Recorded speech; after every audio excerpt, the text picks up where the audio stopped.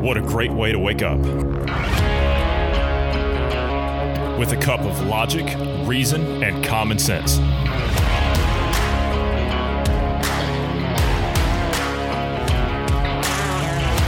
Welcome to the Independence Morning View.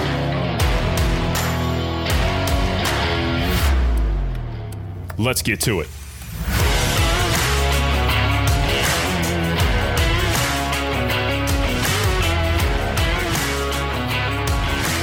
Good morning to you wherever you are in the world. I'm Johnny Anderson. I'm joined this morning by Bruce Adams. Good morning, Bruce. How are you this morning? Doing well. Yeah. Healthy, alive, I do have some very sad news. This is breaking. Regis Philbin has just died at 88 years old. Really? Oh. Yeah. You know the millionaire guy, the Who Wants to Be a Millionaire guy? Yeah. Who Wants to Be a Millionaire? Host of Regis and Kathy Lee and Regis and whatever, in the mornings. Well, he over 60-year career. Yeah. He was on TV for a long time. 88 is good. That's a good age. Condolences to the family, but wow, that's unexpected. I didn't know he was, sick or anything, or, what he die of? Do we know? I think it was COVID-19. COVID, yeah. No, probably. No, I don't know. I'm not entirely certain. It says he died last night of natural causes, 1 month shy of his 89th birthday. His family told Entertainment Tonight in a statement. His family and his friends are forever grateful with the time we got to spend with him, for his warmth, his legendary sense of humor, and his singular ability to make every day into something worth talking about. We thank his fans and his admirers for their incredible support over his 60-year career and ask for privacy as we mourn his loss. One thing I can say about Philbin, because I've seen this guy often on TV shows for years, right? He did, obviously, Regis and Kelly, and I think it was Regis and Kathy Lee before that, did America's Got Talent, Who Wants to Be a Millionaire, of course, in recent years. And I've seen him do various things, host, like he did the New Year's Eve stuff a couple of times, and he did some other shows coming up throughout the years. And you know what? I never saw the guy get political, but I think this was also during the time where politics really wasn't in the entertainment business at the time. Like, it wasn't a religion like it is now. So I never saw him get into any of that. He was just simply, Regis Philbin was just simply, he was an entertainer, right? He was an entertainer. That's what I saw him do. And that's what I thought he was good at. I have to agree. I don't have any negative memories of the guy. I don't remember any kind of scandals or anything over the years. And, for as far as I know of him, he's a pretty good dude, Nothing. Yeah, scandals included. Nothing. He was he was in the entertainment business, and it was clean. There wasn't a Me Too claim against him at all. Nothing. Nothing. Yeah, that's nothing. Yeah. So and as we're learning in that world, that's apparently rare. Supposedly. Yeah. But at the same age, 88 years old, you have a guy running for political office again. But it's not the political office you think. Sheriff Joe Arpaio is trying to make a comeback. And you know what? I love this guy, right? I love this guy. I've been watching and following this guy for a long time. He's the guy that created the tent city out there in Arizona, in Maricopa County. Yeah. And he made the prisoners wear pink underwear. Like, it was that. And, he said, look, he says, we got property from here all the way to the Mexican border. He says, I'll build tents all the way from here to there if I have to. And he kept a sign out in front of the jail that said the Gray Bar Motel, and there was a vacancy sign that was flashing all the time out there. So there was always a spot for you. But the guy that took over, who was a major candidate that was backed by Soros, right? Just throwing that out there. But now Sheriff Joe is looking to make a comeback. Now, Trump pardoned him. Did you know that? Do you remember a couple of years back, Trump pardoned him? It was BS charges anyway. It was the Soros cooked up nonsense. Soros paid millions to get him out of there, because what was he? He was somebody that was actually taking the law and enforcing it. God forbid you enforce the law, right? And he was elected by the people, so obviously the people of Maricopa County appreciated what he was doing. Otherwise, they wouldn't have elected him. But all of a sudden, Soros backs him with hundreds of millions of dollars. Or I don't think it was like tens of millions of dollars. I think he said something. It was like something to the tune of like $30 million or something. How are you supposed to run against $30 million, right? You've got a machine behind you, especially at a local level. Right.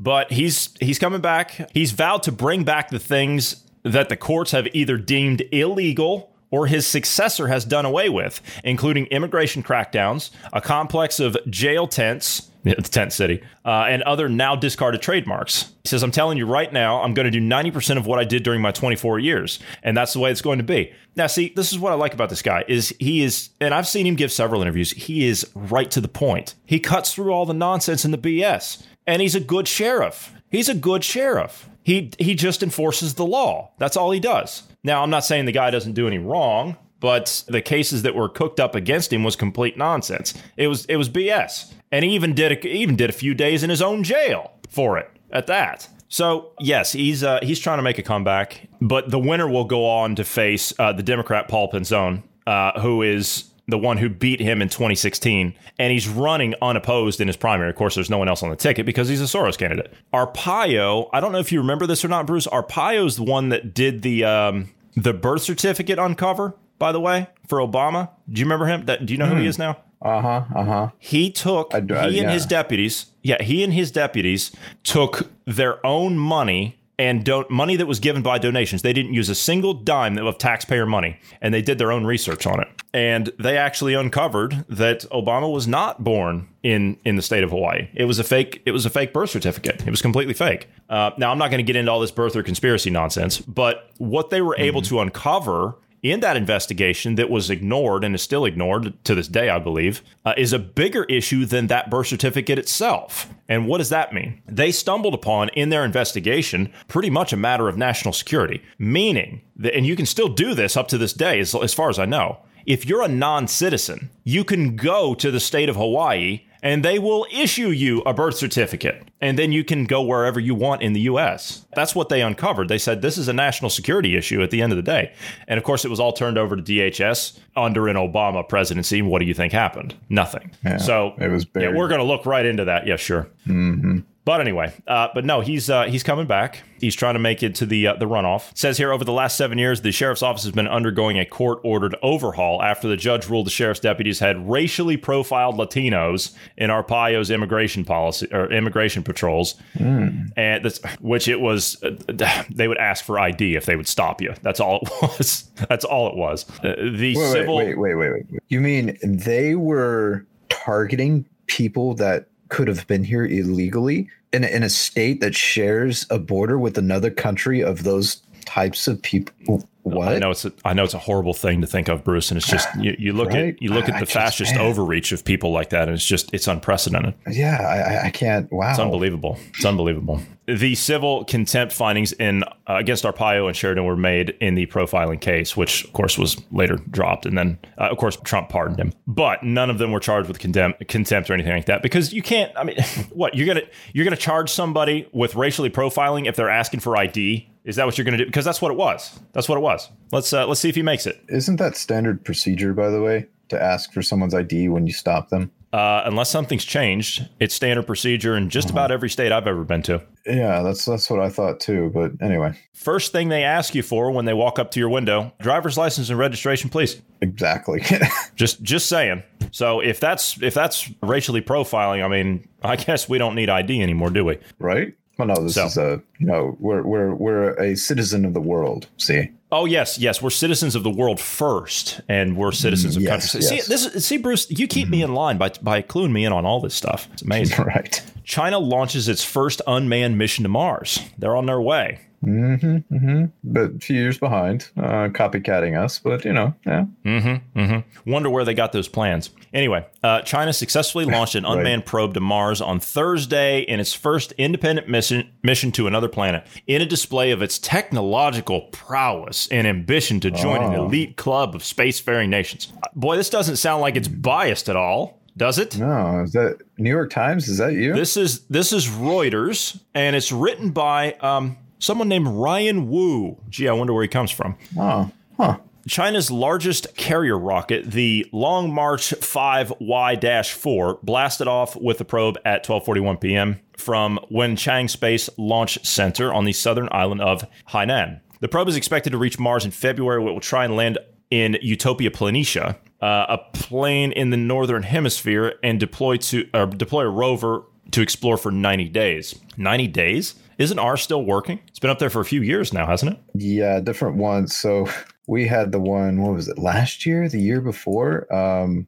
I forget which one it was. but it had been up there for like 10 years, and it finally just stopped. It finally stopped working. So the solar panels had become so covered in Martian dust that they weren't able to generate power. And I think it was a winter season or something, and they weren't able to get the actuating arm to clean it off. Anyway, all that to say, that one lasted like 10 years, which was wow. It was only supposed to last like a year or something like that. I mean, and it far exceeded what they were planning to do. So with China's expertise in metals and other things, I'm really curious if they'll make the 90-day marker. Well, it says here that since 1960, half of the 50-plus missions to Mars, including flybys, had failed due to technical problems. Only a handful attempted to land on the planet. I don't know if they're talking about China there. So, let me see. This is from the head researcher there at their space program. He says this is an exploration project, so there will be no 100% assurance of success. Well, comrade, if there's not 100% assurance of success, then I think you're going to be replaced. If the mission is unsuccessful, or if there are problems, we would continue to push ahead, reestablish the project, and recommit. Now, see, that's the right answer. China previously made a Mars bid in 2011 with Russia, but the Russian spacecraft carrying the probe failed to exit the Earth's orbit and disintegrated over the Pacific Ocean. I didn't know that. Yeah, 8 spacecraft, American, European, Indian, are currently either orbiting Mars or on its surface, with other missions underway or planned. You know, that rover we've got, that's up there on Mars now. You know something? Mm-hmm. I'm going to make this prediction now. I think we're going to be the first ones to get it back. Could be. And by that, I mean, by that, I mean, we're going to get some boots on the ground up there. Literally, we're going to get some boots on the ground, and we're going to get people out there. We're going to get that sucker cleaned off, and we're going to get it working. I mean, honestly, if I'm one of the colonists up there and I'm looking for a side project, that's my side project. So yes, China is on their way to Mars. Now, NASA, you know that organization we have that puts things up in space, you know, just small, minute thing. I mean, if you look at the success of China, then of course you just got the measly old U.S. who hasn't really done anything other than, you know, put a man on the moon, and you know, we're looking to colonize Mars, and we've put the internet in space, and you know, just little things. Except for that, little things really. I mean, it's not important. But NASA is launching a telescope, the Hubble Space Telescope, by the way, and the Russians, I'll give the Russians credit for the first cosmonaut in space, and I'll give you credit for the space station. Yeah, the Sputnik and the space station. Yeah, I'll give you that. Yeah. NASA is going to launch now a telescope to the edge of space using a football-sized balloon. It says they're going to launch their Jet Propulsion Laboratory is launching a massive football field-sized balloon. Man, that's a big balloon. To the edge of space to study formations of stars and galaxies. A balloon? How's a balloon going to work in the vacuum of space? Well, it's to the edge of, like, our atmosphere. It's the edge of the atmosphere. Yeah. So it'd be similar to a weather balloon, or and to that effect. So it'd be is this just like so probably. Is this the balloon, like it's going to take the capsules up for those people that want, like, the view or whatever it is? Yeah, I'm assuming it's something like that. Do you remember the guy that the skydiver that jumped from the highest point? Felix Baumgartner. Yeah. Yes. It's probably going to be a balloon similar to that. I understand why they're doing this. So if you're not into astronomy, for those that I'll give you a quick little thing on that. Because here on Earth, we have the atmosphere, the higher you can get above the Earth's surface, and the further out of the atmosphere you can get, or, you know, thin that layer in between you and space, the clearer the images are going to be through your telescope. So it makes sense that they're taking this and putting it at the edge of space. You have less distortion from the atmosphere, from air, from sunlight bouncing off of air and moisture, that sort of thing. It causes a big hindrance. Here recently, in this area, we were able to see like Jupiter and Saturn, right? And you can actually, with your naked eye, you can see the distortions from the atmosphere and the humidity and everything. So, fog, that sort of thing, by getting closer to the edge of space, clears that up. And that's why we have like Hubble, and they have another one up there, I believe the EU put up that more recently. But yeah, I'm all for having more telescopes up there personally. Oh, sure. That's pretty cool. And honestly, we need some kind of defense mechanism, if you will, to at least notify us when an asteroid is impending. We need more eyes in the sky, if you will, to to detect those things. Well, we keep getting those near misses. Like the last one that was a near miss, you said was like in between the Earth and a satellite that was in orbit, and we missed it somehow. Yeah. Now, granted, it was the size of a pickup truck, but still, I mean, it was there. It still could have done some damage. Yeah, that's a city. That could have done a lot of damage. Now, we're kind of at a advantage, if you will, because 70% of our planet is water. So if something does break through the atmosphere, it's likely to hit water and not at a populated area. So what you're saying is the movie Deep Impact is a real plausible situation here. Is that what you're saying? Wasn't there like tsunamis and that kind of thing from yeah, it went all the way up to like Colorado or something, which would put the it would put the rising sea levels in an actual, like that would actually happen. In an actual, that would right. But you're talking an asteroid that's hundreds of miles wide. I mean, it would be like a destroyer of the planet, crack it open level to get waters to Colorado. But the Rocky Mountains, if you will. Right. It says here that this telescope will be for high spectral resolution observations at sub-millimeter wavelengths. I have no idea what that thing just said. They're talking like X-ray, gamma ray, the smaller wavelengths like that, ultraviolet. I got you. Okay. It measures 8.4 feet in length. According to a release from NASA's Jet Propulsion Laboratory, the balloon carrying it will be around 400 feet in diameter. Oh, man, that's a 400-foot balloon to carry an 8-foot thing? I mean, gee whiz. Yeah. Does it say how big the apparatus is on it? No. The telescope? No? Okay. No, it doesn't. But it says that the telescope will gather data on 4 targets, 2 regions in the Milky Way known for their star formation, the Messier 83 galaxy, and a relatively young star named TW Hydra. The Jet Propulsion Laboratory researchers are taking particular interest in the stellar feedback, a process commonly associated with formation of stars. They hope the study will help fine-tune computer simulations of galaxy formation. Okay, so we need to know how galaxies are formed. Is that what we're doing here? Yeah, so that's this will help understanding of things like how stars evolved or how they form and all that. This is supposed to launch in December of 2023 in Antarctica. Did you see how long it's supposed to stay up there? It says it's going to be up there for a month. It says it'll float about 25 miles above the Earth's surface or 4 times higher than commercial airlines for about 1 month. However, balloon missions are much more cost efficient. In addition, the telescope has a chance to be recovered. After the conclusion of its mission, it will detach from the balloon and fall back to Earth with the help of a parachute to be used again in the future. Okay. So plausibly, it's like the Falcon 9, brings itself back and kind of just hangs out on a boat. Yeah. I mean, assuming the balloon doesn't actually pop, then you'd be able to recover everything potentially. But depending on the makeup of the satellite itself, I don't know if it would survive the return to Earth or not. Would landing in the frigid waters damage it somehow or something? I don't know. Anyway, but if it detaches and then they they deploy the parachute immediately, should arrest any kind of re-entry, heat generation. Right. San Francisco Giants. Sam Coonrod cites his faith issues with Black Lives Matter for his decision not to kneel. He didn't take a knee. He's the only one on the team that didn't take a knee. Good for you. So way to stand with the principles. Yeah, exactly. And what do you think's going to happen to him? I'll bet you they're going to bench him. You watch. 2 days. If he's a good player, nothing's going to happen. Okay. All right. Well, we'll see. 2 days into his first regular season, Giants manager Gabe Kapler might have a sticky situation in his clubhouse. That's what the media is reporting. See, it might be a sticky situation because he stood on principle, even when he stood alone, as John Adams would put it, because he doesn't take a knee for anyone except for God. The Giants manager might have a sticky situation within his clubhouse because the man believes in taking a knee before God himself and not for another man. And that's a sticky situation. Now, I'm not going to get all serious here. No, I'm getting serious. The First Amendment, man. All right, go ahead. That's me getting serious. It's the First Amendment. It's his choice. If he wants to kneel or not kneel, and he's saying it's a religious principle, then what of it? What are you going to do about it?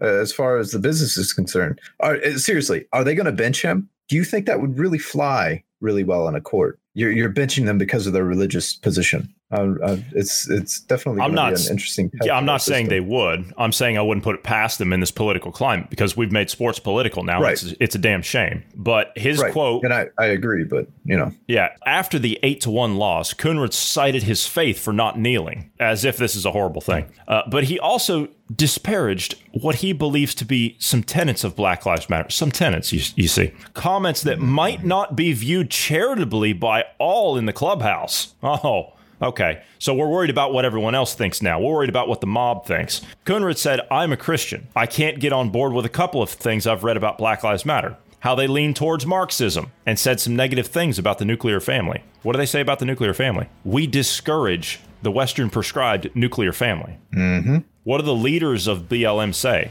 We're trained Marxists. You see how it was a mass movement to get everybody on board? Now they've got everybody into the camp, and then everything flips. See, they've got everybody in there on one thing. Does anybody even know who George Floyd was anymore? I bet you they don't. Not largely, anyway. Now it's all about, well, it's all Trump's fault, and we got to overthrow capitalism, we got to get rid of the nuclear family, we got to get rid of the Western patriarchy, all of it. But yes, good on him. You stand on principle, even if you stand alone. All right, we are going to have to jump out of here this morning, Bruce. I do apologize. We are out of time. It's that space thing again, right? We get talking about that technological stuff, man. We just keep going and going and going. So we are going to have to go. We're going to have to work on that. Get something else going on, by the way. Thank you for your time this morning, Bruce. Thank you to all the listeners. For all these topics and more, please check us out later on this afternoon, and I hope everyone has a great morning.